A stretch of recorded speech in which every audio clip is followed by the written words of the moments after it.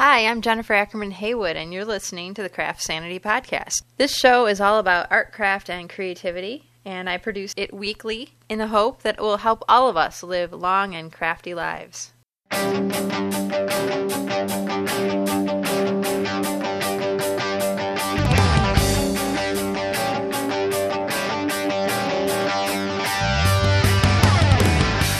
Hi, welcome to another episode of CraftSanity. This week we're going to hear the story of a fine artist living a very creative life on the outskirts of Marfa, Texas. Her name is Katherine Shaughnessy, and she's a 36-year-old mom and a very creative lady, making a name for herself in the craft world as the creator of wool and hoop Crewel embroidery kits. She's also the author of the fabulous book called The New Crewel, Exquisite Designs in Contemporary Embroidery, that was published by Lark in 2005. The cool part about this show is I got a chance to reconnect with Katherine, who I met back in 1998 when she was the artist in residence at Central Michigan University, and I was there wrapping up my journalism degree. It was just a wonderful experience because Katherine showed us some really cool ways to use traditional, what we think of as craft, crafty methods like knitting and quilting and stitching, and she really encouraged us to use these skills and techniques in unusual ways. So we dabbled in weaving and stitching and several other needle crafts and fiber arts. I was just completely inspired to continue with this, and I was kind of sorry that it was my last semester because at that point I didn't have the opportunity to be on campus and take more classes. So as soon as I paid off my student loan, I bought a loom, and then a spinning wheel, and then another loom, and well, I have tons of craft supplies now, and I don't know if I'd have all that stuff if it wasn't for Katherine. I got hooked on fiber art that semester back in 1998. And so you can imagine how thrilled I was when I stumbled across Katherine's website and realized she'd written a book. I'm so happy this week to bring to you a conversation that we had recently. So stick around and hear more about her life, her craft, and her cross-country adventure that led her to a little art mecca in West Texas. We talked about exactly what city you're in last time, but can you remind me? Well, I'm not. That's the problem. Oh, yeah, that's the problem. Yeah, why don't you talk a little bit about that? Where exactly are you? When people ask you, how do you explain this?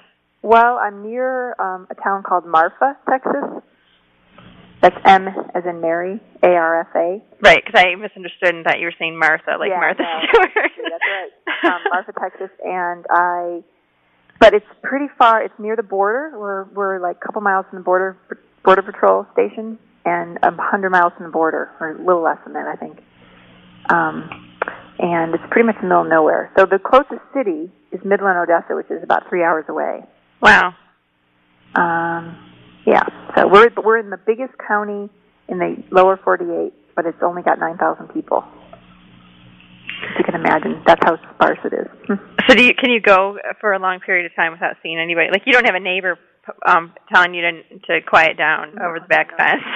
Yeah. I mean, in little towns, there's lots of neighbors, like in those small towns, and there's lots of dogs and chickens and roosters, and you hear a lot of activity and kids and stuff, but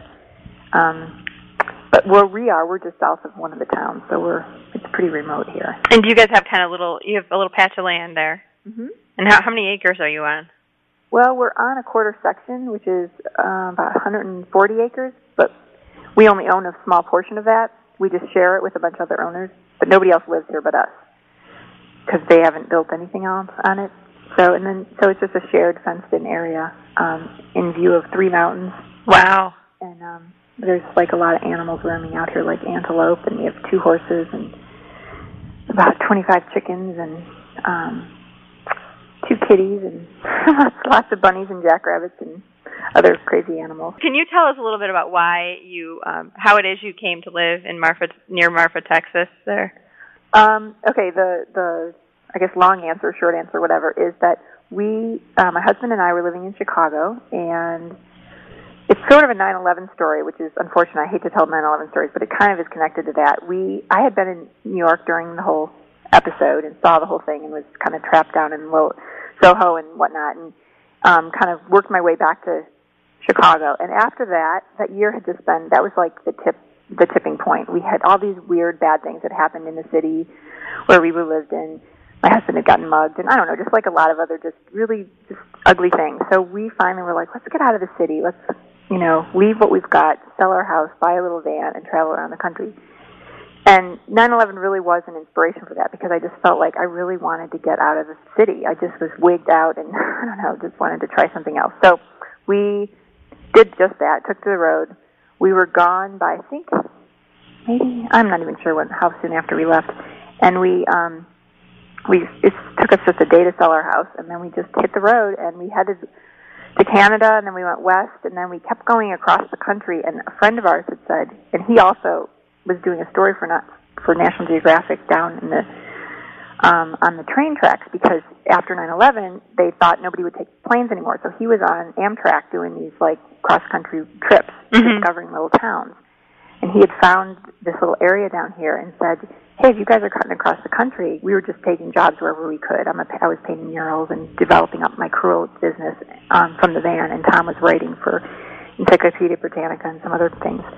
And so we just we had the time and the gas wasn't as expensive back then. And so we went south and just headed over there, and we were cutting through anyway. So it's really off the beaten path. It's not a destination place. You just have to it's not a cut through, it's destination. You have to just be on your way there. So we came down here and fell in love with it. And then we just kept coming back, and I did a couple jobs here, and we just loved it. We met some really wonderful people and loved the environment. It's so different from anything we'd ever known. And it's mountains, so it's not like what I ever would have pictured Texas to be, either by the communities or the landscape. So it's we've had snow out here, and we're about a mile high, and we just kept coming back, and eventually we were just like, let's just live here. So where were you going when you say you kept coming back? Where else were you going? We were living on the road. I'm sorry. So we were living in this van, this little camper van. How long did you live in the van?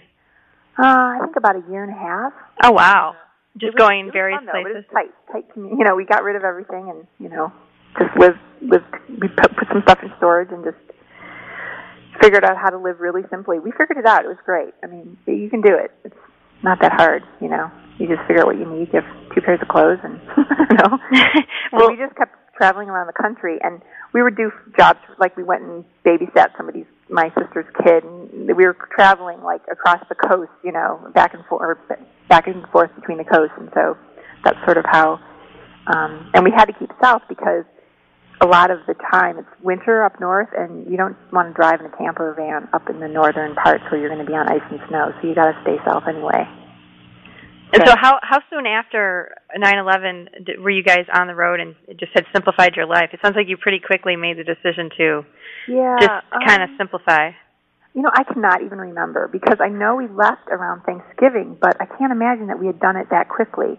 I feel like maybe it was a whole year. We decided to do it, but it took us a year to get everything ready. Wrap things up. I think it must have taken us a year, because we left in November. Were you just on a trip to New York when this happened, or were you actually staying there for a while? I was on a trip. I just go to New York whenever I can. I was looking at art and visiting with friends, and that's what I just get there as much as I possibly can, because I love New York, and always think I'm going to move there, but not till I'm old. I think I'm going to move there when I'm an old lady. Really? A lot of people go to New York when they're younger and then move out to the country when they're older. I'm going to do just the opposite. Okay. Yeah. Well, that's cool. So you ended up settling on the patch of land you're on, and did you have? It sounds like you went from the van right to the place you are right now. Yeah, we kind of looked around a little bit, and we were looking for just a patch of land. We didn't know what we were going to live in or whatever, and we found this place, and we camped. They let us camp out on it for a couple nights before we actually seriously considered buying it. So that was kind of nice, and it wasn't too far from, say, some facilities like a health clinic and grocery store and some of those things. It's about a 20-minute ride to those places, so we thought that's not too bad for, a bunch of city slickers. And did you consider yourself a city slicker even though you'd been living on the road for? Oh yeah, I'm an urban. I grew up in the city, but kind of suburban city in Cleveland, Ohio. But it's, and then I'd lived in Capitol Hill in Washington for a while, and in Chicago for a while. So my whole adult life has been living in real urban situations, and yeah, this is so different. Well, and to let people know too that you recently became a mom. Congratulations. Mm-hmm. How old is your daughter? She's 5 months old. That's a very fun age. Yeah, she's cute. Yeah. My life's upside down.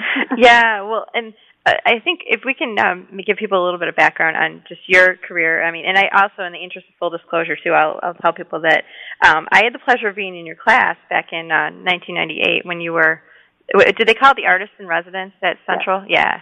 At Central Michigan University, and I took it was a fiber art class, and because of you, I have all these looms and spinning wheel and all this stuff, and it's so strange because I was thinking last night as I was preparing for this interview, I'm thinking, geez, how different would my life be right now if I didn't, because I set out to become a journalist, and that's what I did, but, the things I learned in your class, and you were great at taking, because before I took your class, it was like I did a lot of, art and crafts, but it was always very traditional, very functional, and never really occurred to me to use some of these techniques that I'd learned, like how to crochet or knit or decoupage something in a non-functional way, because I was always just a traditional, crafter. And so in your class, I mean, I was doing everything from, ironing plastic bags just to see what would happen to, what the material would do. You really, kind of planted the seed to get us to do things, make a lot of samples. You were really big on that. And I'd like you to talk a little bit about, just how you kind of got started as an artist and, how maybe the time before I met you, and then we'll fill people in on what you've been doing, since that point. But how did you get started as an artist? I had always not wanted to be an artist because I thought it was too, frou-frou and gratuitous and not, serious enough. And I was really interested in math and science, so I was going to be a doctor. That was my whole plan. I was going to do that or be a physical therapist, but you have to take a lot of the same courses up until you graduate from college. Right. So I'd gone to a liberal arts college in Southern Ohio I was a pre-med student, and I did that for 2 years, and that was my plan. I mean, I loved science. And then one day in one of my lab classes, my teacher, Mark, I'll never forget this. He was this really cool guy, and he said, "Katherine, what are you doing in here?" It was like we were drawing all of these amoebas and all these crazy cells and stuff on the slides that he had there, and I had all my colored pencils, and I was making these beautiful drawings and stuff, not really caring about all the other details, but I was learning through drawing, and I thought, well, maybe I'll go into medical illustration, but whatever. So I was doing that, and he was just like, no, you need to, go over to the art department. You should be an art student. So he was my inspiration. I that day walked over to the art department and said, can I switch? And I was already 2 years in. So that summer, between my sophomore and junior year, I switched majors, and I crammed 4 years of art degree into 2 years. And wow.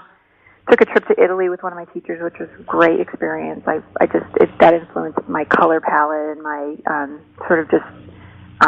my painting a lot, because I did painting. So you start out with a lot of painting and drawing when you do art anyway, and that's what they teach you first.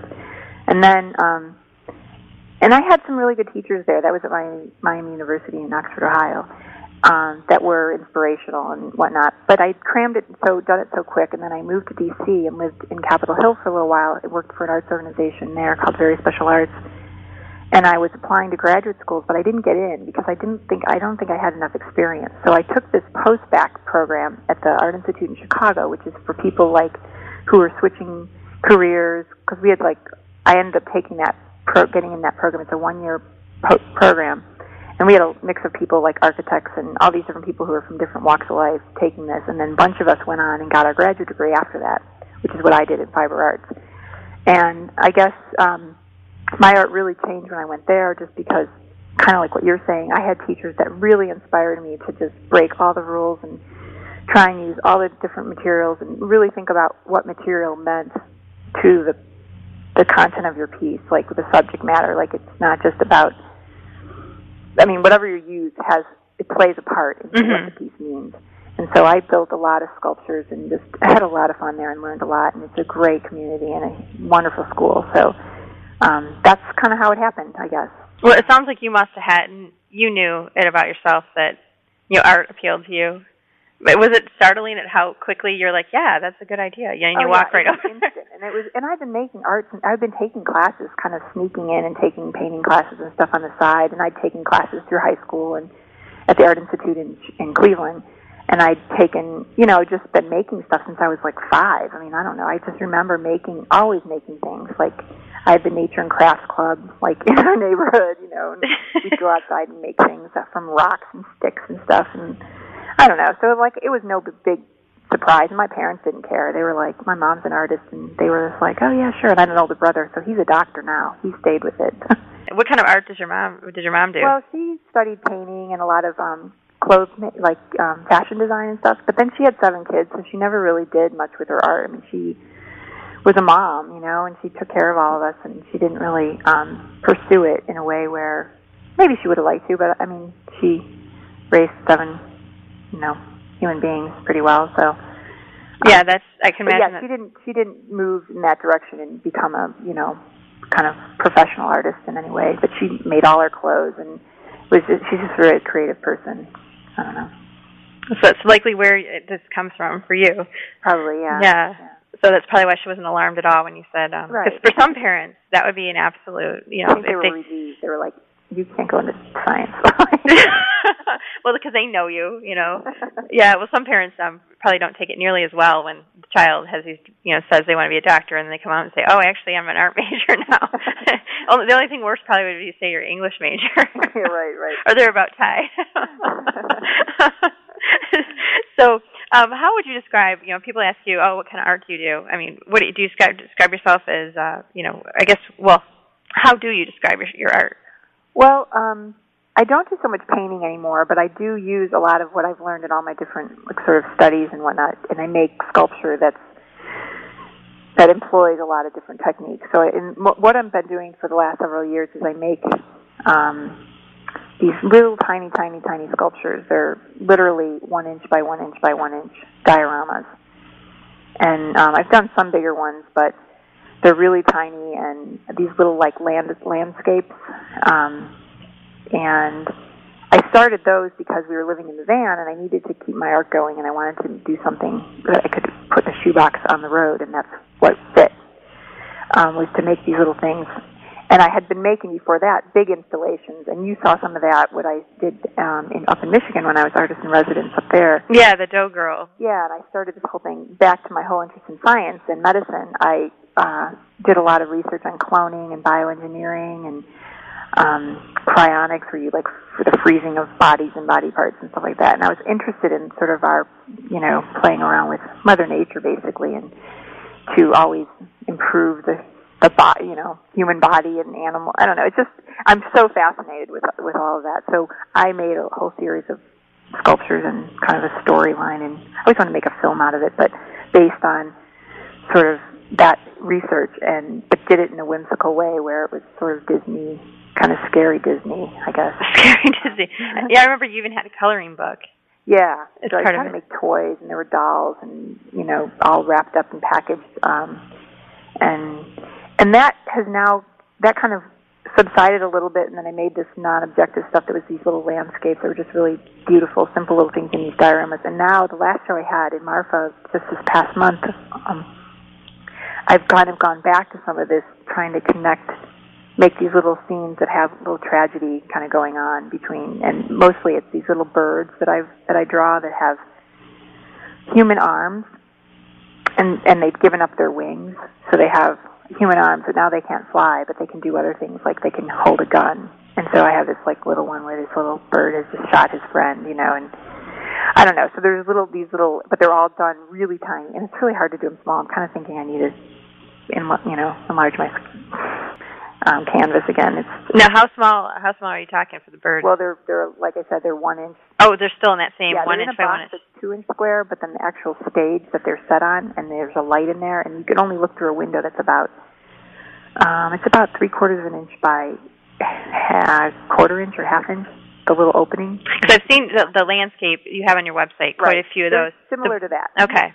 So, what are the birds made out of? Like, are you using, doing a sculpture of a little bird, or how are you? I tried that, and I couldn't get them to be perfect enough that small. So what I ended up doing is I used to work for a newspaper. I was in journalism a little bit down here. I worked for a local newspaper, and I was doing illustrations. I was doing their graphic design, and then I would also do illustrations of birds. People are big into birding out here because I guess it's one of the best places for birds and stars and stuff in the country. And so, anyway, I used to illustrate birds for a bird column. So I have all these little illustrations that I did that I then shrunk down to these teeny little, they're like, half-inch tall birds. And then I Photoshop them with the arms and everything, and then I cut them all out. So it's kind of like a little pop-up book, I see. Tiny, but they're not three-dimensional. Okay. That's what you mean. Well, I was trying to figure out how in the world that would be really hard. I That small. I could make them that tiny, but you probably have to go bigger if you. Otherwise, you'll go insane. Maybe. This is all about crafting sanity here, so we don't want you to lose your marbles. But that was when you were at the Desert Mountain Times. Is that what the paper's called there? And you were also a graphic designer didn't you do the whole layout? Yeah, kind of just the only reason I got that job and did that work was because I'm in a small town, and literally, I would never have gotten that job in a big city. I was the production manager at this small newspaper, this small, great liberal newspaper that unfortunately shut down. We were so sad, but so I did the layout and design and took care of all the arts and, anything creative, and for that newspaper, it was a weekly. It was great. It was a lot of fun. I learned a ton, but we were sad to see it go. So you've had various jobs, and it sounds like a lot of artists do tell me that when you do art, or even if you want to be a writer, writing novels and so forth, you sometimes have to. You have to do other jobs, sometimes to finance the art. Absolutely. Yeah. So it sounds like you've been open to that and really actually had quite a bit of fun. Sounds like too. Yeah, I've been lucky enough to take. I've had the classic office job in Chicago where I worked for an investment firm. You did? When did you do that? I think right after I got back from Michigan. I can't remember. Wait a minute. From after you taught the class at Central? Yeah, I think I did it. Really, you went and worked for an investment? I know. I never would have imagined that. They're hard to get. And especially in Chicago. There's just so many. It's a flood of so many really talented artists, and then I don't know. And I just really was like, I need to pay off these debts. I was just crazed with my paying for 3 years of being in Chicago graduate school. So that's what I did. So I worked for this great firm. And it was funny because it was like, I can't believe I'm going to this office. I hated it after a while. But I met some really nice people there. And there were some other fish out of water people there, too, like artists and musicians and stuff. So we all kind of bonded. And, it worked. So did you feel almost like did you feel like you knew that that's not something you were going to do long term? Oh, no, it was totally Did you feel like you were like in a play or something and going on and playing this role, but not really something that you're like, man, I got to move up in this company and No, and that's why I think it was refreshing to be in there because my coworkers and my boss, we really enjoyed each other because I was just in there. I just was so not on the same wavelength as them, but I had fun and I'm smart enough to figure out how to organize I was just like a executive assistant type thing. So I just organized their lives and and left.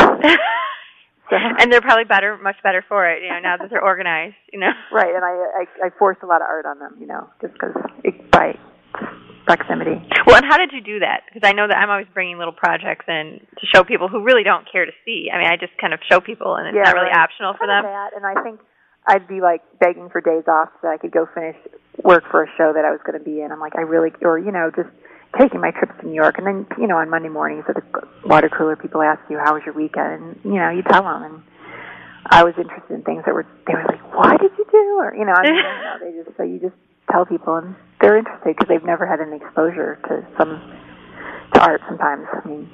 A lot of the people I worked with, so. Well, that's kind of fun to educate at the water cooler. So did you think when you were in art school that you would want to teach? That's part of what you were doing, or were you going in purely to be a professional artist? I was more aimed to be an artist, and I think in some ways I regret sort of the way I looked at graduate school. There was a lot of networking going on that I was sort of oblivious to, and I was just kind of doing my thing and enjoying making art and in this great city and all that stuff. I didn't really play the game at all. I didn't really have ambitions that way. So I think I missed a chance to meet a lot of people and kind of network into the academic scene. But then again, there's a lot of politics in that, and it's a lot of, even though I love teaching, the little bit of teaching I've done, it's a pretty big commitment to do. And it affords a lot of certain luxuries to be a part of an academic community, and you get health insurance and different, perks like that, and it keeps you on your toes as far as keeping up with, current the current trend, like art world. But I don't know. I still might pursue it, and there's a university here I'd love to teach at that's similar to the one up in Michigan. That's just kind of in the middle of nowhere, and they have a great art department that I'd love to jump in on. But well, I guess the only reason I asked is because it does seem like, as an artist, it's one way that I'm sure a lot of art professors enjoy having a way to afford to be an artist, in a way. Yeah. And I know when I took your class, I felt slightly a fish out of water because my roommate was an art major, and so we decided to take the class together. And I know we did critiques, of work, and I always felt like I wasn't quite sure if what I was doing was really art, because you just feel like, okay, I glued I decoupaged like potpourri onto vinyl in a circular pattern, and I actually had it hanging in my house for a very long time. And people would come in and they look at it and they'd be like, kind of like, what is that? Like, what are you doing? Kind of thing. But I thought, geez, I spent like 40 hours doing this, so I'm gonna hang it up, And I did some other thing where I glued rocks, like plastic rocks, onto a pair of like vinyl pants I found on a clearance rack at Sears or something for our wearable art, which I think was very marginal because I just glue gunned this stuff on. Yeah. I think I was in a little time crunch there, but I don't know if you remember it, but when I stood up on the table, one of the rocks flew off. No, I remember. Oh, that's so funny. I'm just glad I could have been worse. I could have split the pants or something because they were a bit of a tight fit before I glue the rocks on. But the thing, and I guess I'd like to get your thoughts a little bit on just when people are coming from the traditional crafts that they might love to make things but don't consider themselves an artist. How do you know if you're? How do you know if you're really creating art? Is everything art in your opinion, or what takes it to that next level where people should consider it art? That's an interesting question. I don't know. It's like the whole art versus craft debate. The difference would be sort of your mindset going into it, and because I feel like just because I do both art and craft, so I feel like craft is more to me physical, and it's more about this repetition and making something that's often functional, but not necessarily. But it's more about the process. Okay. And I think, and there's plenty of artists that might disagree with me because when they speak of art, because they might think art is all about. Because there's artists that make work that's so much about the process, and it's not so content driven. It's more the process is the content. Mm-hmm. But for me, I guess in my personal work, my art, it's a whole other part of my brain when I go into my studio and make art. I often make my crafts in the house, but for my art, I feel like I have to go to the garage, or I have to go to the basement, or I have to go to this kind of dirty, like off the scene, away from everything else place, and spend this. It's like meditation, and it's like I have to do a lot of research for it often, like to depending on what I'm working on, but it's usually based on some sort of political, intellectual, social statement that I'm trying to uncover for myself or whatever. So, and there's definitely a blend of both. There's often it's such a great thing that's going on right now in the sort of craft art world, I think, where there's this whole blend of everything. But there's probably a silent war between the two as well. It's, I don't know, but I do both, so. Well, I think I remember in your class when we do critiques, there would be people that come in, and I came up with some funky stuff myself that I was like, I don't really know if this is going to pass inspection or not, because like I said, I never had any art experience, like official art experience. But I remember one project, someone came in with like this, like sticks, and like it looked like a giant kind of man-made tumbleweed kind of thing, dirt and sticks glued onto a piece of paper, like cardboard or something, or board. Okay. And I was kind of like, I looked at my friend, and we kind of looked at each other like, and I had just spent 40 hours like gluing, decoupaging the potpourri seeds into the circular pattern. Then I saw this, and I thought, geez, I could have done that in like 2 seconds. And that was my non-artistic viewpoint at the point. And you did influence some change in my thinking, but my friend and I were sitting there like, oh, come on, kind of. But and I guess do you think because a student comes in and has like this artistic, like they spend time thinking of, and not to minimize this project at all, but I think that, when you get into general population of people, they might walk through a gallery and there's some abstract work going on, and people think, oh, I can do that in 2 seconds. Well, probably they couldn't. They didn't. So that's always the you're right. And there are some pieces that, I would probably agree are really bad or, don't work or whatever. And but I don't think the time has anything to do with it, like how much time you put into something. It's like poetry. I mean, like, or choice of words for when you write a sentence. Like if words are your art. I mean, some things may come up in a split second, and you're like, and it's like, I'm genius. I just, came up with this little thing, whether it's a sentence, a poem, a story idea, or a sculpture, or a painting, or whatever, or it may take, 30 years. I mean, I had an artist once tell me that when people ask him how long it takes him to do his paintings, he does these huge mural things. He said he would say however old he was. So because it's taken him that long to get to that point. So every bit of his life is going into each piece. That it's all cumulative. I think that's a really interesting, because I think everything we do, obviously our life experience and the knowledge we have is cumulative. So.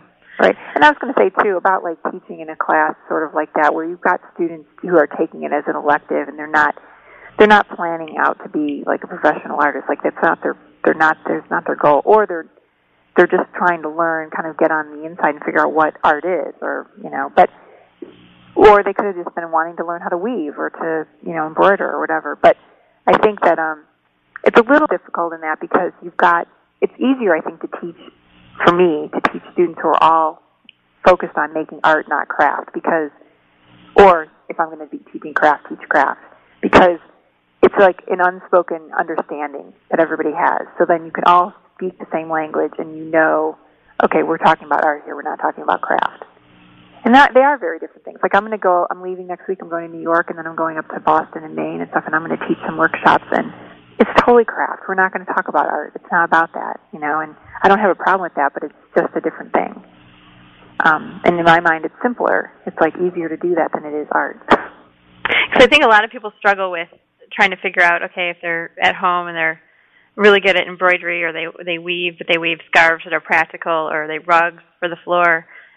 People have a hard time, I think, figuring out, like, to think, wow, it'd be so cool to be an artist, but people aren't really quite sure, really how to go about that. I mean, do you have any thought on what a person can do to push it from craft to art? Well, I think the first thing you should do is look at his art history, and or look at contemporary art, what's going on around us, and sort of as inspiration and as knowledge, just to increase your knowledge, because we look at other crafters, so why not look at other art? When you just sort of study what's around you, but then also, what I was trying to teach, like when we had that class together, was that I think that the material didn't, like, not to get stuck into, like, if you're going to crochet something, you don't have to crochet, with yarn. With yarn. Yeah, right. I was going to say what you're crocheting. You don't have to crochet with yarn and crochet, like, baby boots or something. Right. You can crochet with metal, or what did you crochet with? I used, I did a little dumpster diving. It's pretty ridiculous what I did. I made a likeness of a newspaper, and I decided that we bound the CM Life at Central was bound with this string that would just get thrown in the dumpster, and it was ink stained by the time it, because it had been on these papers that the ink would come off. And so what I started doing is collecting the string, and I tied it into a ball. So it kind of was, it was close to being traditional yarn. Closer than using wire or something. But I would go around, and I got my friends to collect it, like if they'd see a ball of it in a hallway that had just been thrown down next to the stack of papers. And then I got the guy who ended up, Jason, bless his heart, who ended up being the best man in my wedding later, climb into a dumpster because I couldn't reach a big ball of it. I'm like, oh, that would be so perfect for my project. And he looked at me like, oh, you're kidding. You don't really want me to do this, because we're trying to fish it out.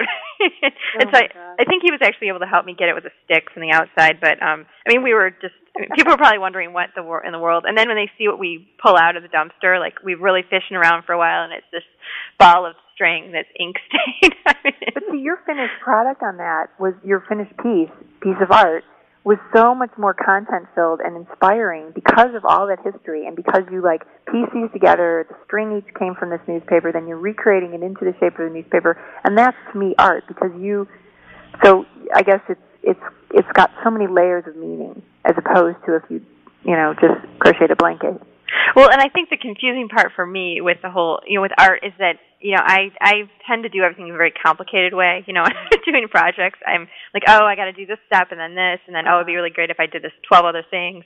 And then, 50 hours of missed sleep later, I have something that I'm like, oh, okay, I'm not real sure if that worked. But, and then, so for me, walking into a room where someone might have, I think someone else in the class had like a black, some kind of drape that they put over themselves, and there were pins sticking out of it. So if you were to hug them or whatever, there would be. I remember that. Yeah, and I was kind of confused because I'm like, okay, I could logically explain, like, for me, I could say, okay, I'm recreating this newspaper, but I didn't quite really understand. Like, I'm like, okay, I'm trying to understand, like why you put pins in a thing and then try to hug somebody. It was just, so it was kind of like, I guess. And I think what I learned from that is everyone approaches it with your experience and what the message you're trying to get across as influences the work you do. And I just was coming from this background where in all the classes I took, you had to have a logical explanation for everything you did. It had to be something everyone else got. Because in journalism, if you don't connect with your audience, then you're done. You're wasting your time. And so art, the thing that's so cool about it is that you connect. You do your art, and then everyone who views it brings something. That's part of the shared experience of art. Is you create something, and then people. Part of the art doesn't occur until someone looks at it. Right. And it doesn't come alive until it's interacted with, or. So for me, it was really challenging to kind of shake loose of not being sitting there, kind of saying, "Oh, please," because you didn't want to be like this. Well, this non-artist sitting in the classroom of artists. I think just giving myself the creative license to say, you know what, if I want to put pins on something and, where that's I'm free to do that, and I think for a good part of the semester, I was really feeling like I had to do things that made logical sense.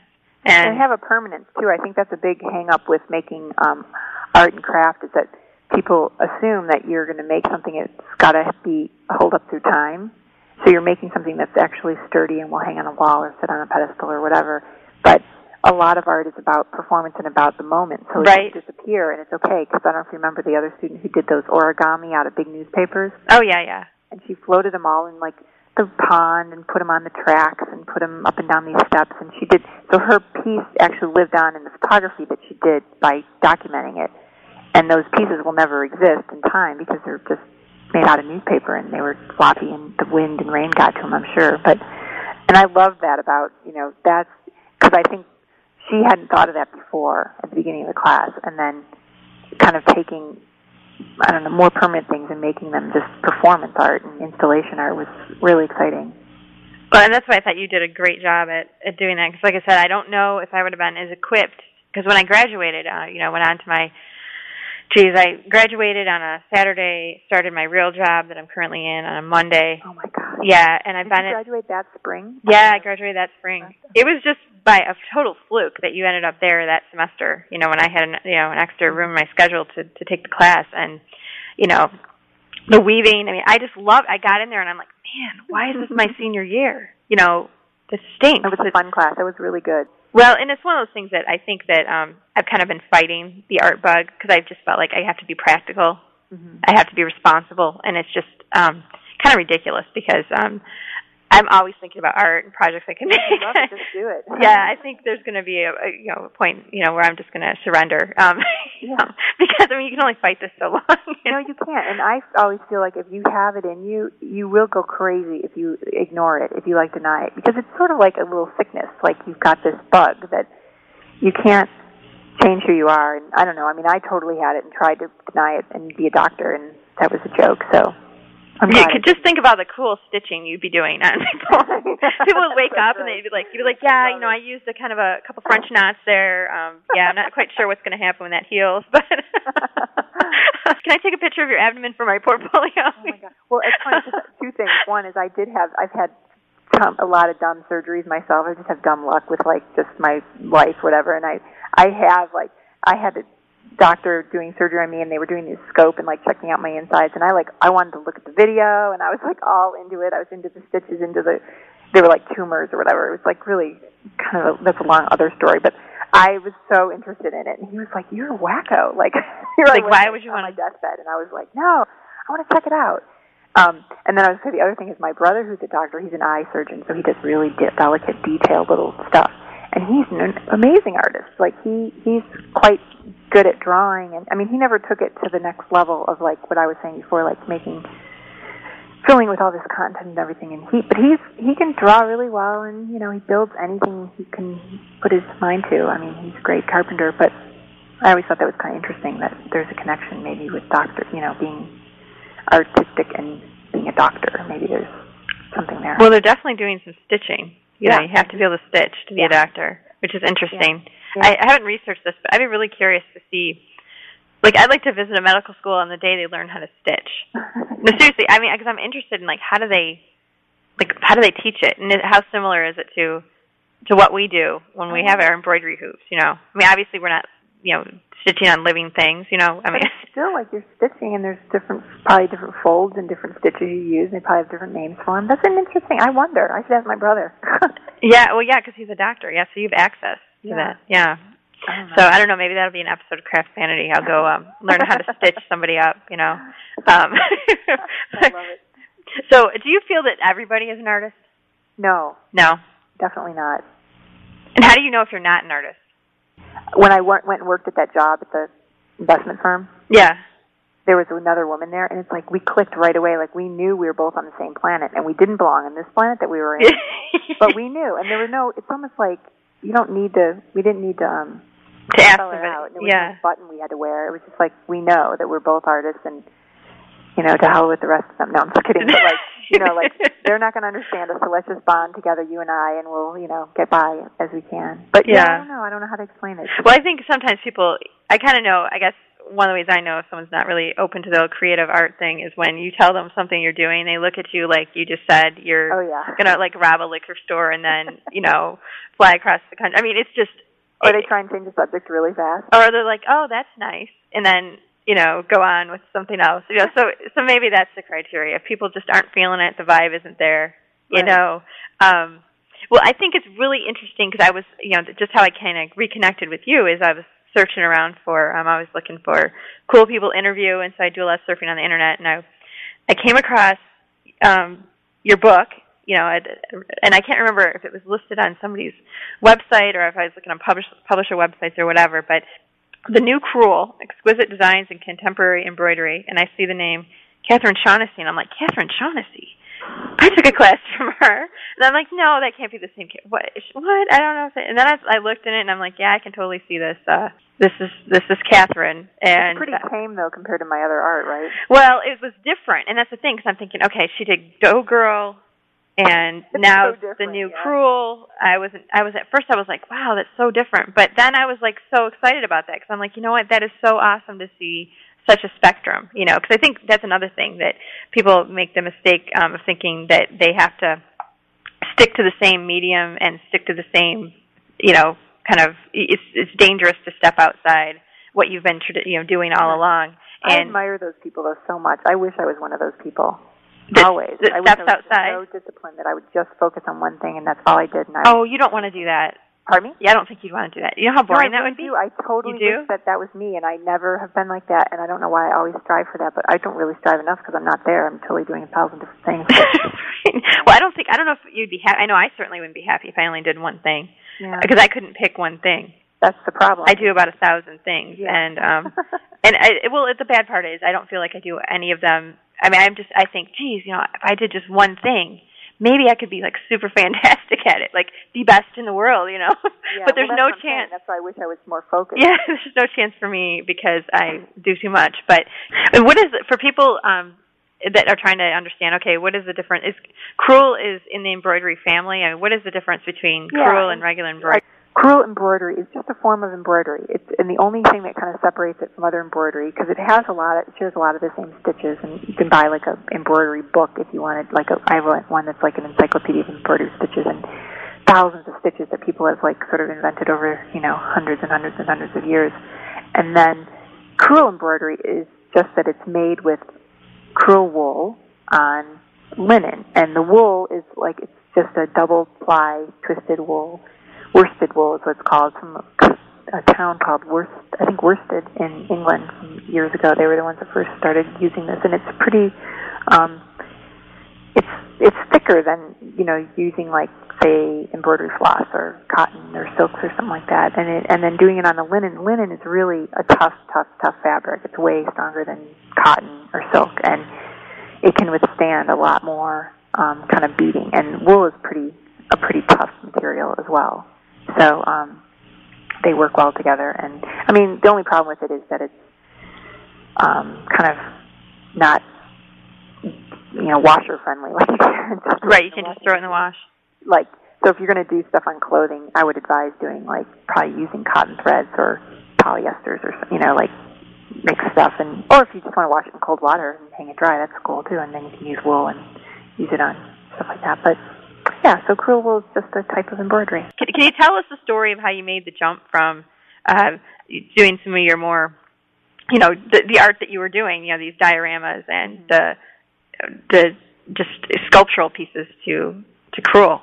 Well, just so you know, all along while I've been doing this Crewel thing, it's been split half and half. I've still been trying to make my art while I was doing this. And the whole reason it happened, it's pretty simple.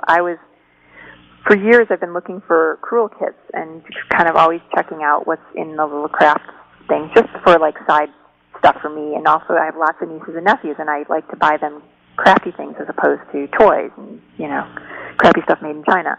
So I would always check it out, and sometimes there's good latch hooks or there's good whatever. But I used to do all that stuff when I was a kid: cross stitch, embroidery, latch hook, all that stuff.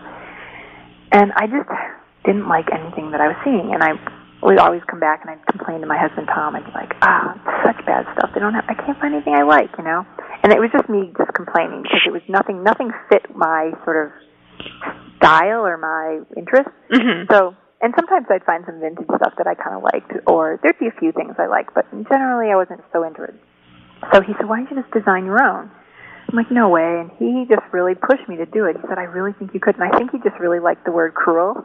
He's a writer. And did he know what it was? I mean, did he know? No, he didn't know what it was. He just thought, cruel, that sounds great. We could play, it's a good, fun word. Anyway, he just thought, he was really thinking and watching me over all these years struggle trying to have a job as at an investment firm or whatever, teaching or whatever, and try and make my art. And he's like, I think this would be good because you have this skill, you've been doing this for years on the side, it's sort of connected to your art. A lot of your art is fiber based, and you could just start a little company. Then you could maybe work from home, and if we ever had kids, maybe it'd be easier because you could be working from home. All this stuff. He was kind of figuring this out in his head, and he just really encouraged me to do it. I would never have done it if he hadn't really pushed me to do it without barely asking me to the Dallas trade shows. It's a craft show, big craft show.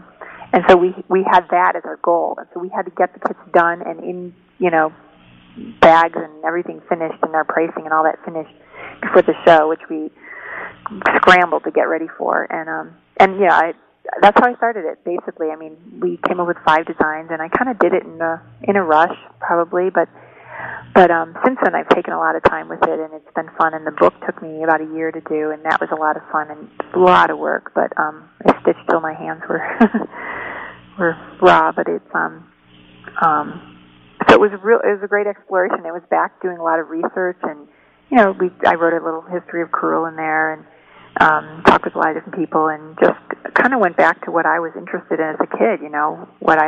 The stitches I liked when I was younger, and that I've been using throughout in art and other things, because I stitch together paintings and stuff like that. I would use it in my other work. So, does that answer your question? I'm sorry. Yeah. Well, and you have a picture of a piece you did in 1979 from the store-bought. And that's one from a kit, and it's just some little thing that my mom had given me to do, and I don't know. When you decided that you were going to do this, how much time from the point that you and your husband said, hey, why don't you should do kits, how long did it take him to convince you? And then how long after that did you have to, how long till you got fully up and running with this as a business?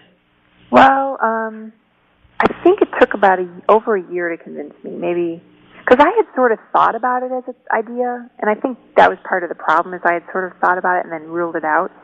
So maybe about a year, and then it took us about a year to sort of do a little research and figure out, just all this packaging stuff and how to do UPC symbols and how to start a company and all this stuff, which I still haven't figured all that out yet.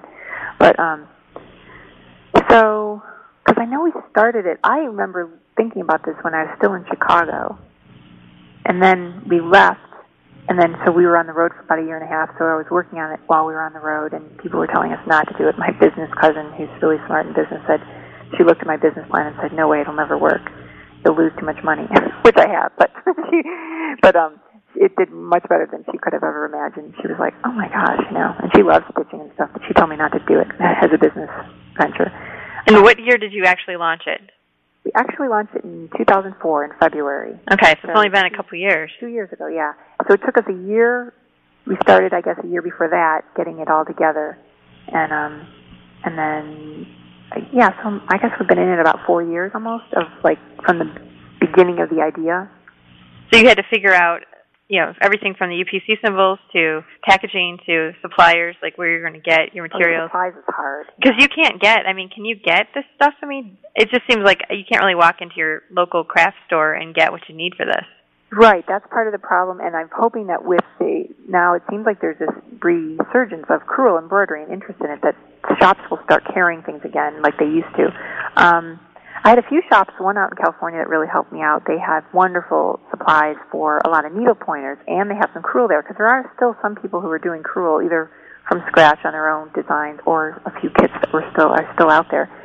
So I really, got some help from a few shop owners, and then, it's really hard to find the materials. But basically, I just asked around a lot, and going to the trade show was helpful because I met some people there who helped us with some, there's printing issues, there's all kinds of issues that you got to try and figure out.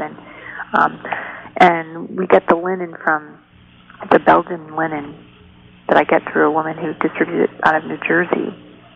The company's called Ulster, and I think they're the only ones that make this linen twill. And then I get the wool from England also. It's Appleton wool, and it comes through a company I get out of Texas who distributes it.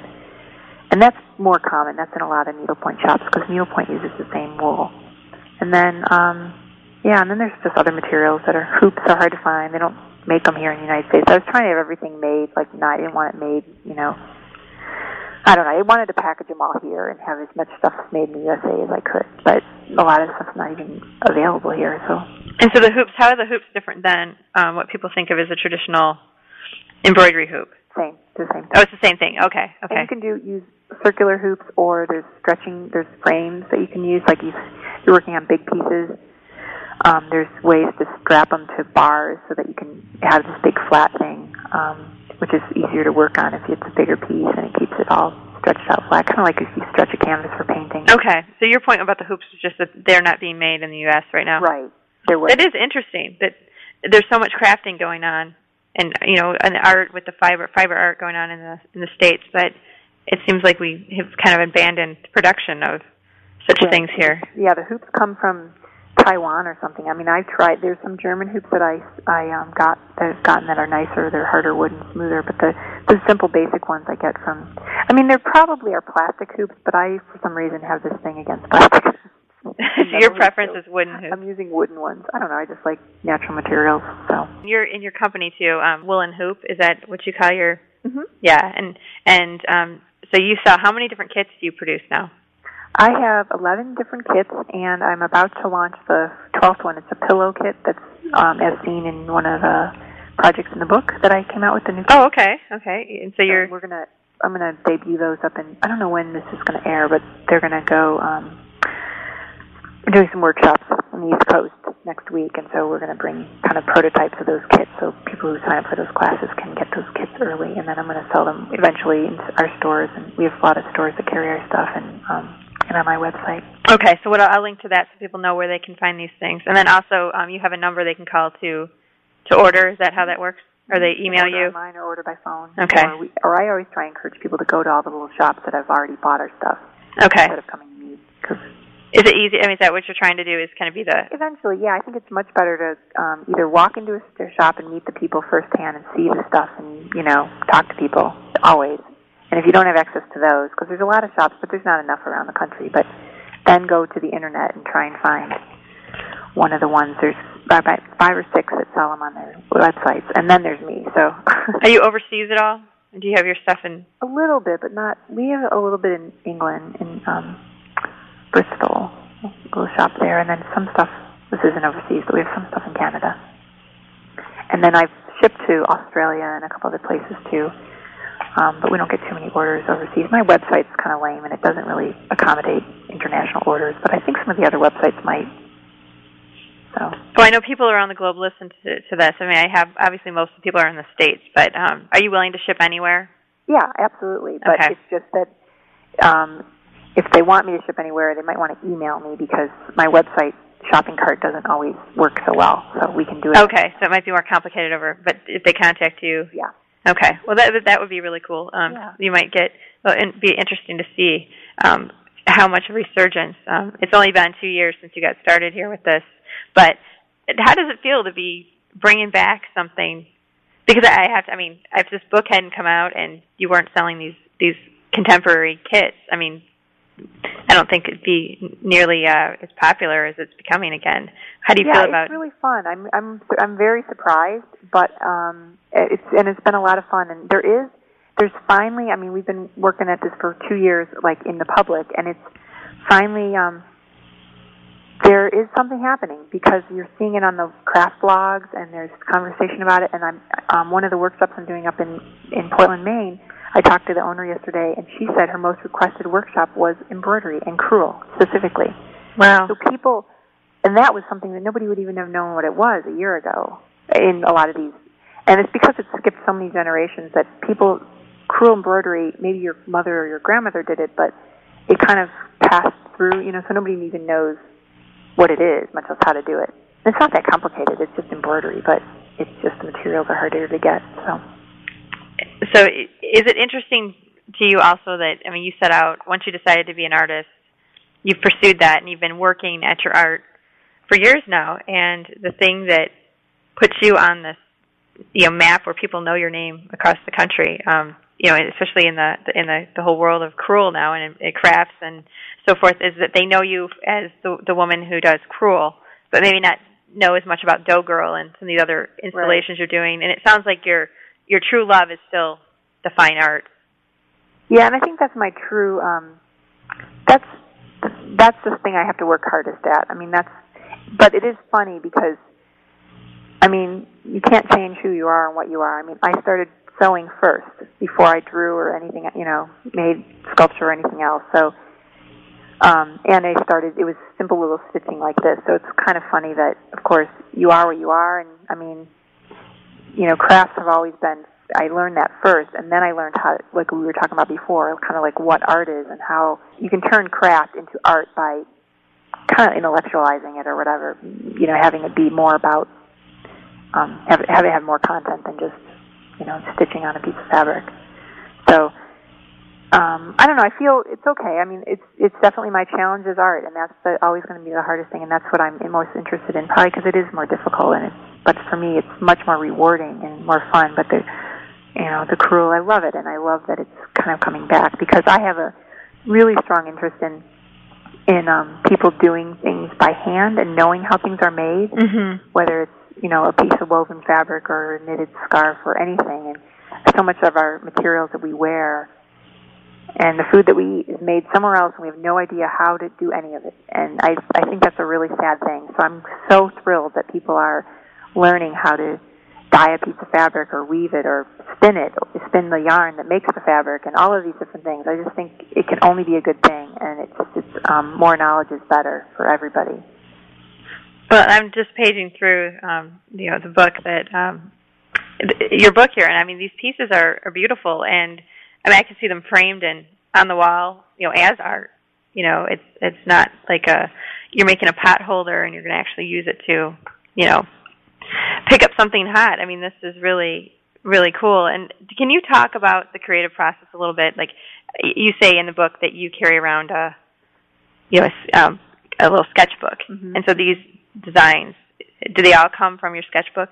Yeah, all of them. And I've been carrying around sketchbooks since I had teachers at Miami and Ohio teach me that that's really part of the process, that you always have to be kind of writing your ideas down and drawing out your thoughts and whatever for all of my projects and pieces and whatever. I just use them as sort of a visual journal. And so a lot of the Crewel embroidery designs in the book and in my kits and stuff come from just patterns that I either see in nature or in life, just on, building walls or wherever, then I just kind of jot things down. And so actually, if you did look at some of my paintings, there is a similarity between the paintings and the Crewel embroidery, because there's a lot of sort of shapes and forms that kind of meld from one bit to the next, and they don't disappear even after 10 or 20 years. It sort of all keeps creeping back in. Well, I even noticed a similarity between the Crewel designs you have in your book and your landscapes. Mm-hmm. I don't know if you see that as well, if I'm just out to lunch. I do, and I did a lot of that at the very same time, too, so it's hard to not have them be similar, because I was building those landscapes at the same time I was building, designing. Well, I think it's wonderful to see the different medium, and just see the same, kind of how everything coming from the same person, you can trace it all back. And mm-hmm. the framing, I think it's interesting that you have this kind of border on all these pieces, which is kind of neat. I've actually told a lot of people that, as far as, they're like, well, what do I do with Crewel? Like, if I'm going to make Crewel, and because I'm coming at it, I think, from an artist perspective first, is that, I just soon just put them in a frame and hang them on the wall, or not even frame them. I kind of look at them more as these, like, just pieces to sort of enjoy looking at, as opposed to, making them into something. I don't think that's always necessary. I mean, that's fine, and that's cool, and that's fun, and that's what some people really want and have to do, but certainly I think they hold up my pieces, and certainly I hope that people will just make up their own. And I've been seeing that online. People have been taking pictures of their stuff that they're making, inspired by my book or other Crueling that's going on in the world right now. And it's great, because I think that's what it's about. It's just then jumping off and making your own and framing it or doing whatever with it. But I think of them as art, kind of, in some ways. Oh, you think of them as art? Yeah. Oh, definitely. As opposed to trying to make them do something, I think just frame them. They're fine. They work as this little tiny piece that's, Well, and this might be the step that people who have traditionally done embroidery, like a pillow that they want to use and have a practical, use in their home. You do have in your book some instructions for the mason jar tops, soft tops for mason jars, which is really kind of interesting. It never would occur to me to do that, but then I look at that and I'm thinking, geez, well, that's so beautiful. I mean, that would be like something I'd want to keep forever in that jar, and have that on the top, But it's really, was it challenging for you to think of, like, okay, how could someone take this and make it into something? Because that's really not your approach. You, as you said, you think they're just fun to look at by themselves. Right, and I have to be honest. I mean, all of those ideas, I think, are all from the ideas that I saw in books over the past years. I mean, I don't think there's one original idea in there. Maybe there is, but, like, even the mason top jars, I remember doing some cross-stitch when I was a kid, and part of it was, you see you pop them on the lids and you put your jam in there, and you had just cross-stitch the top. I mean, that's where I got that idea from. So the only thing I feel like I brought to the table was the designs. I was trying and I'd say that's obviously a major part of this book. I mean, so don't minimize that. I mean, no, what do you mean? No, I'm saying that without the designs, I mean, I don't think this book would be very good. I mean, you're talking about no original thoughts at all, blah, blah, blah. I mean, this is really exceptional. The projects are all, it's a pillow. That's not, I didn't invent a pillow. Right. You didn't invent, an apron. Yeah, I see what you're saying. They're all very classic applications. So right. I'm sorry. I don't mean, I'm just laughing because I didn't realize how much I'd just stolen. No, I'm just kidding. No. Well, I think what it does, though, and I think a lot of these, craft books are, especially those that are written by artists, are just kind of intended as jumping off points. I mean, is that kind of how you feel? Like you're not saying that, okay, you must get the same skirt on page 95 and use the same color wool to embroider these same shapes. It sounds like you just want people to go out and have some fun. I am interested in the difference with Crewel, and I don't think we already talked about this. The fact that there are no knots in Crewel. Oh yeah, I think that's really interesting because people traditionally use knots for general embroidery. Or are you supposed to not use knots? Sure. I think the idea with a lot of embroidery and Crewel and even cross stitch and stuff is that you're trying to make. I mean, I don't know. This is like I make the backs of my pieces really beautiful, as beautiful as the front if I can. Like I try and make them without tons of stitches that cut across the whole format and that there's knots and bunched up threads and everything, because I guess the idea originally is that you don't want all that stuff on the back because it would be lumpy then. So if it was functional, or if you were trying to frame it, or if you were like it was part of an outfit or a purse or whatever. So, and it's also expensive to not be conservative with your wool. And we don't think about those things as much now because, you know, we live in a society that's so, you know, we have so much. But if you were spinning your own wool and all these things, you'd probably be a little more conservative with, so you wouldn't make, I know this is a long answer to your short question, but the knots create a bump on the front. So like what I do and what I've learned, and this is what all the, Crewel books say, is that you kind of weave your thread through existing stitches to get started so that you're not creating this bump on the back.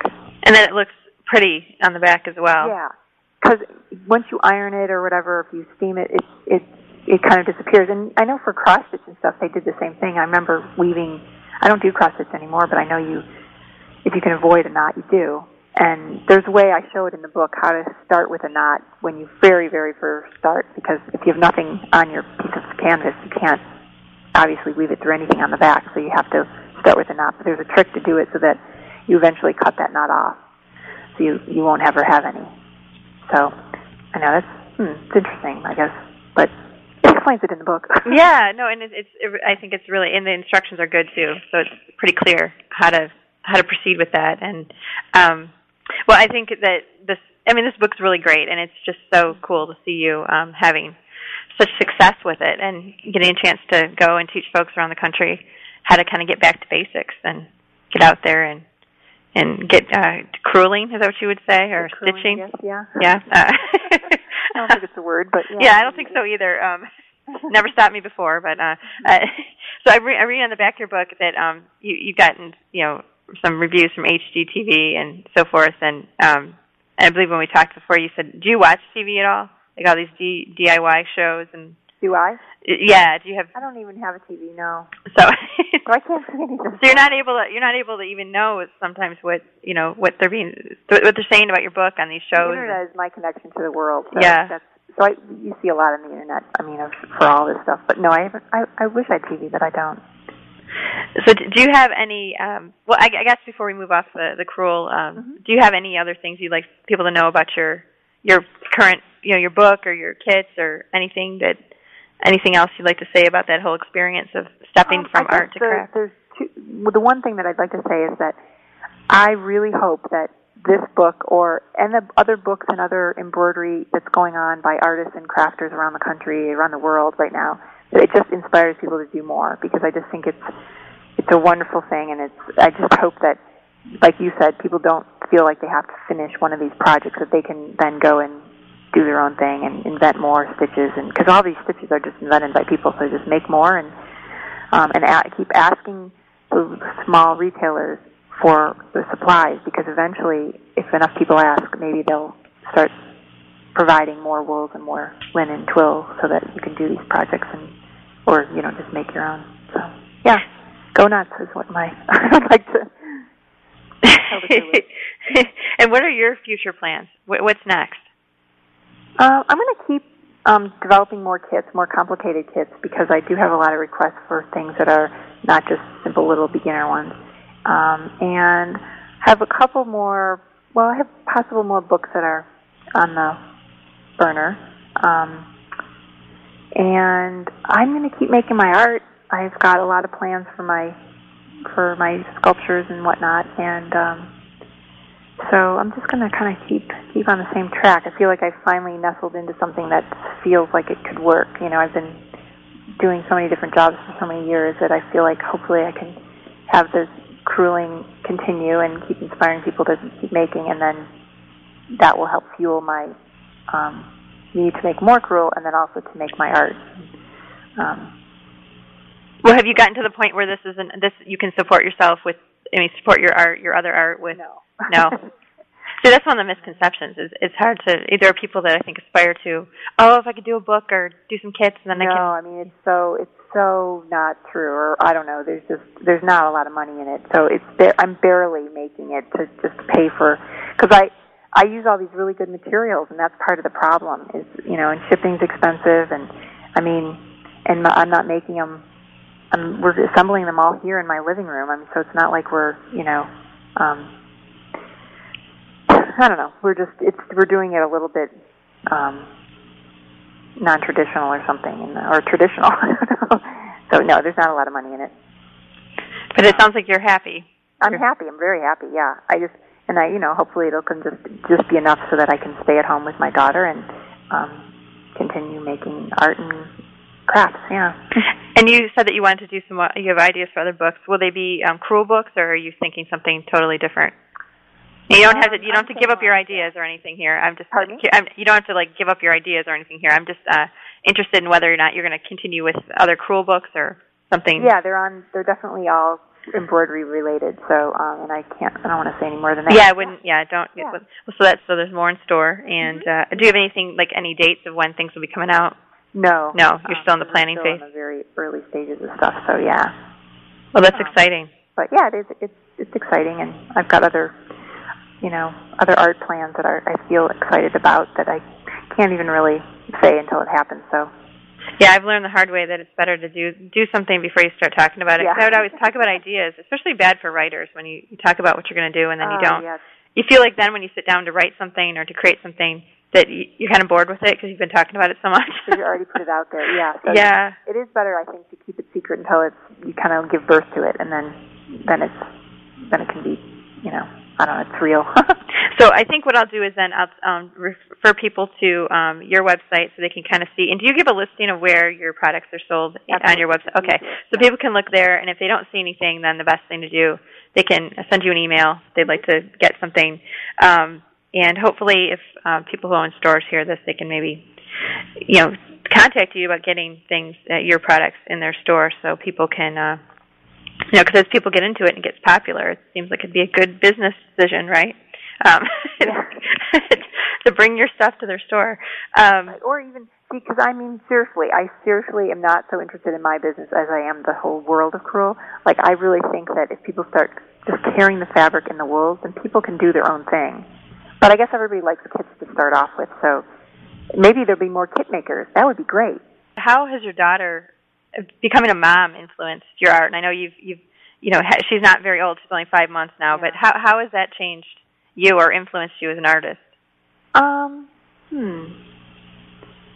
Well, it's been a challenge. I mean, I feel like, first of all, I don't know that it's changed my art yet. I've actually made some art after I had her and while I was pregnant with her. I got an award last year and had this huge sculpture due in October. I was due in December. I actually had her December early, but and my book came out in November. So I had a crazy year while I was pregnant with her and did way too much. I built this huge, huge sculpture that has teeny little dioramas in it. So it's an insane piece. But then this year I built some more, and they don't have anything to do, I don't think, with her or her as a person, but I'm almost fighting the mom thing just to make art, because I feel like if I don't keep doing it, it'll never happen, The funny thing about it is that all my friends and family know me as being this super uber crafter. I've just been making stuff since I was a kid, and I just love it. And I always make gifts to give away to people. They're always homemade. A lot of times they're homemade and stuff like this.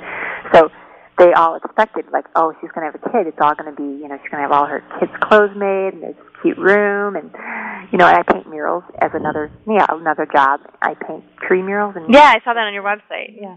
So, I always thought if I had ever a kid, I'd, do this mural thing, and I'd, make this Crewel embroidery quilt, and I'd make her all her clothes, because I make tons of clothes. I used to anyway, a lot more than I do now. And just all these little things I thought I would do. No. Can I just say that it's the whole classic story of the shoemaker's child goes shoeless, or whatever they say? This is the story. Her walls are primed. They haven't even been painted yet. In her teeny little room that we built on, this teeny little room, is totally not done. She has a bare crib with nothing, no curtains. I put some dioramas. I had them built into the wall, and then I never finished them. So they're just these three little lights in the wall on a switch.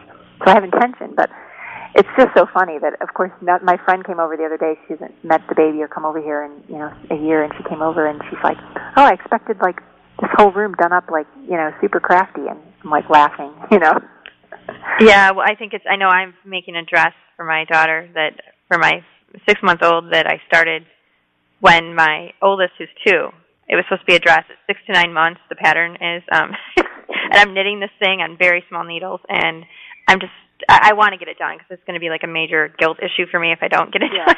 But and I'm closer to getting it done. But that stuff happens. Because we do other things, and you're trying to keep going with your art and do all the spin all the plates. So eventually you'll get what you want to get done there. And she's too small to know. She doesn't know that there isn't a mural on her wall. She wouldn't really be able to appreciate it at this point. So, yeah.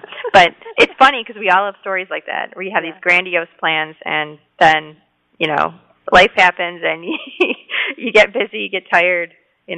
Yeah, really, they don't need anything but a place to sleep. They need you to love them and feed them. And I realized she doesn't need any of this stuff. Like, her room is so basic. She has a crib and a little bookshelf. That's it, And it's like, I don't need any of this other stuff, and that's the way it is. Yeah, well, and otherwise it just clutters it up, with all these... So it's like you live to learn to live simpler, and I think things are easier then. I have to agree with you. Well, I appreciate so much your time. Thank you. That was Katherine Shaughnessy, author of the new Crewel, Exquisite Designs in Contemporary Embroidery. Thanks, Katherine, for inspiring crafters across the globe to Crewel again. It's wonderful to see this art form revived. Check out CraftSanity.com for links to Katherine's site and information about her art, her book, and how you can get one of those really cool Crewel kits. This week I'm going to post a Katherine Shaughnessy-inspired project idea, so stop by and check that out. And here's a reminder to all you knitters out there. June 10th is Worldwide Knitting in Public Day, so get ready to take your needles to the streets. I'd like to see the day expand, just because I never really follow anyone's directions exactly as they're written, including my own. So I think it would be great if people who make things, whatever you make, would go out and work on art or craft in public and try it out on the 10th. Bring your projects out, work where people can see you, and they can admire your work and ask you questions. And if you like it, keep doing that. I know I always have a project with me, and I'm definitely not shy about crafting wherever I am, whether it's a waiting room or a restaurant. The way I look at it is time is valuable, and if we love to craft and make art, we should do it whenever we can. I once showed a woman how to cast on while I waited for a table at an Outback steakhouse, and I thought that was really fun, and I think she did too. And the funny part about it is that we probably would not have spoken otherwise if I would have just been sitting there with my family. It's kind of fun, the interactions you can have with people when you're making something, because people are curious. Maybe they'll get hooked and want to make something too. So anyway, June 10th is the Worldwide Knitting in Public Day, so take to the streets. Thanks to those of you who responded to last week's request for eco-friendly crafting ideas. You've pointed me to some very interesting artists who create wonderful work with recycled materials. Please keep the project ideas and guest suggestions coming, and don't be shy about sending photos of cool projects you've made yourself. My hope is to be able to post some fantastic project ideas on the website when I release the green CraftSanity episodes in the coming weeks. If you make something with craft supplies that grow in nature, I'm interested in hearing about that too. So, whether you're recycling or using natural materials. And feel free to write me even if you don't have a green project idea. I love hearing from you all. So keep sending those questions, comments, and creative ideas my way. I want to hear all about it. And if you have just an interesting story about some project you're working on or something that you're doing, I'm very interested in stories too. I'm kind of a story collector. So feel free to send things my way, because my show is kind of whatever I want it to be. So if there's something that you want it to be, let me know and maybe we can collaborate. I'll meet you back here next week. In the meantime, have a fabulous time, and don't forget to craft sanity. Thanks for listening to the CraftSanity podcast with Jennifer Ackerman Haywood. Visit CraftSanity.com for more information about today's guest and links to subscribing to the podcast. Want to support the show? Follow the link to vote for CraftSanity on Podcast Alley once a month. You can also make a donation or buy goods at the CraftSanity store. Have a suggestion for a future guest or have other feedback? Email Jennifer at CraftSanity.com. Thanks again for listening to CraftSanity.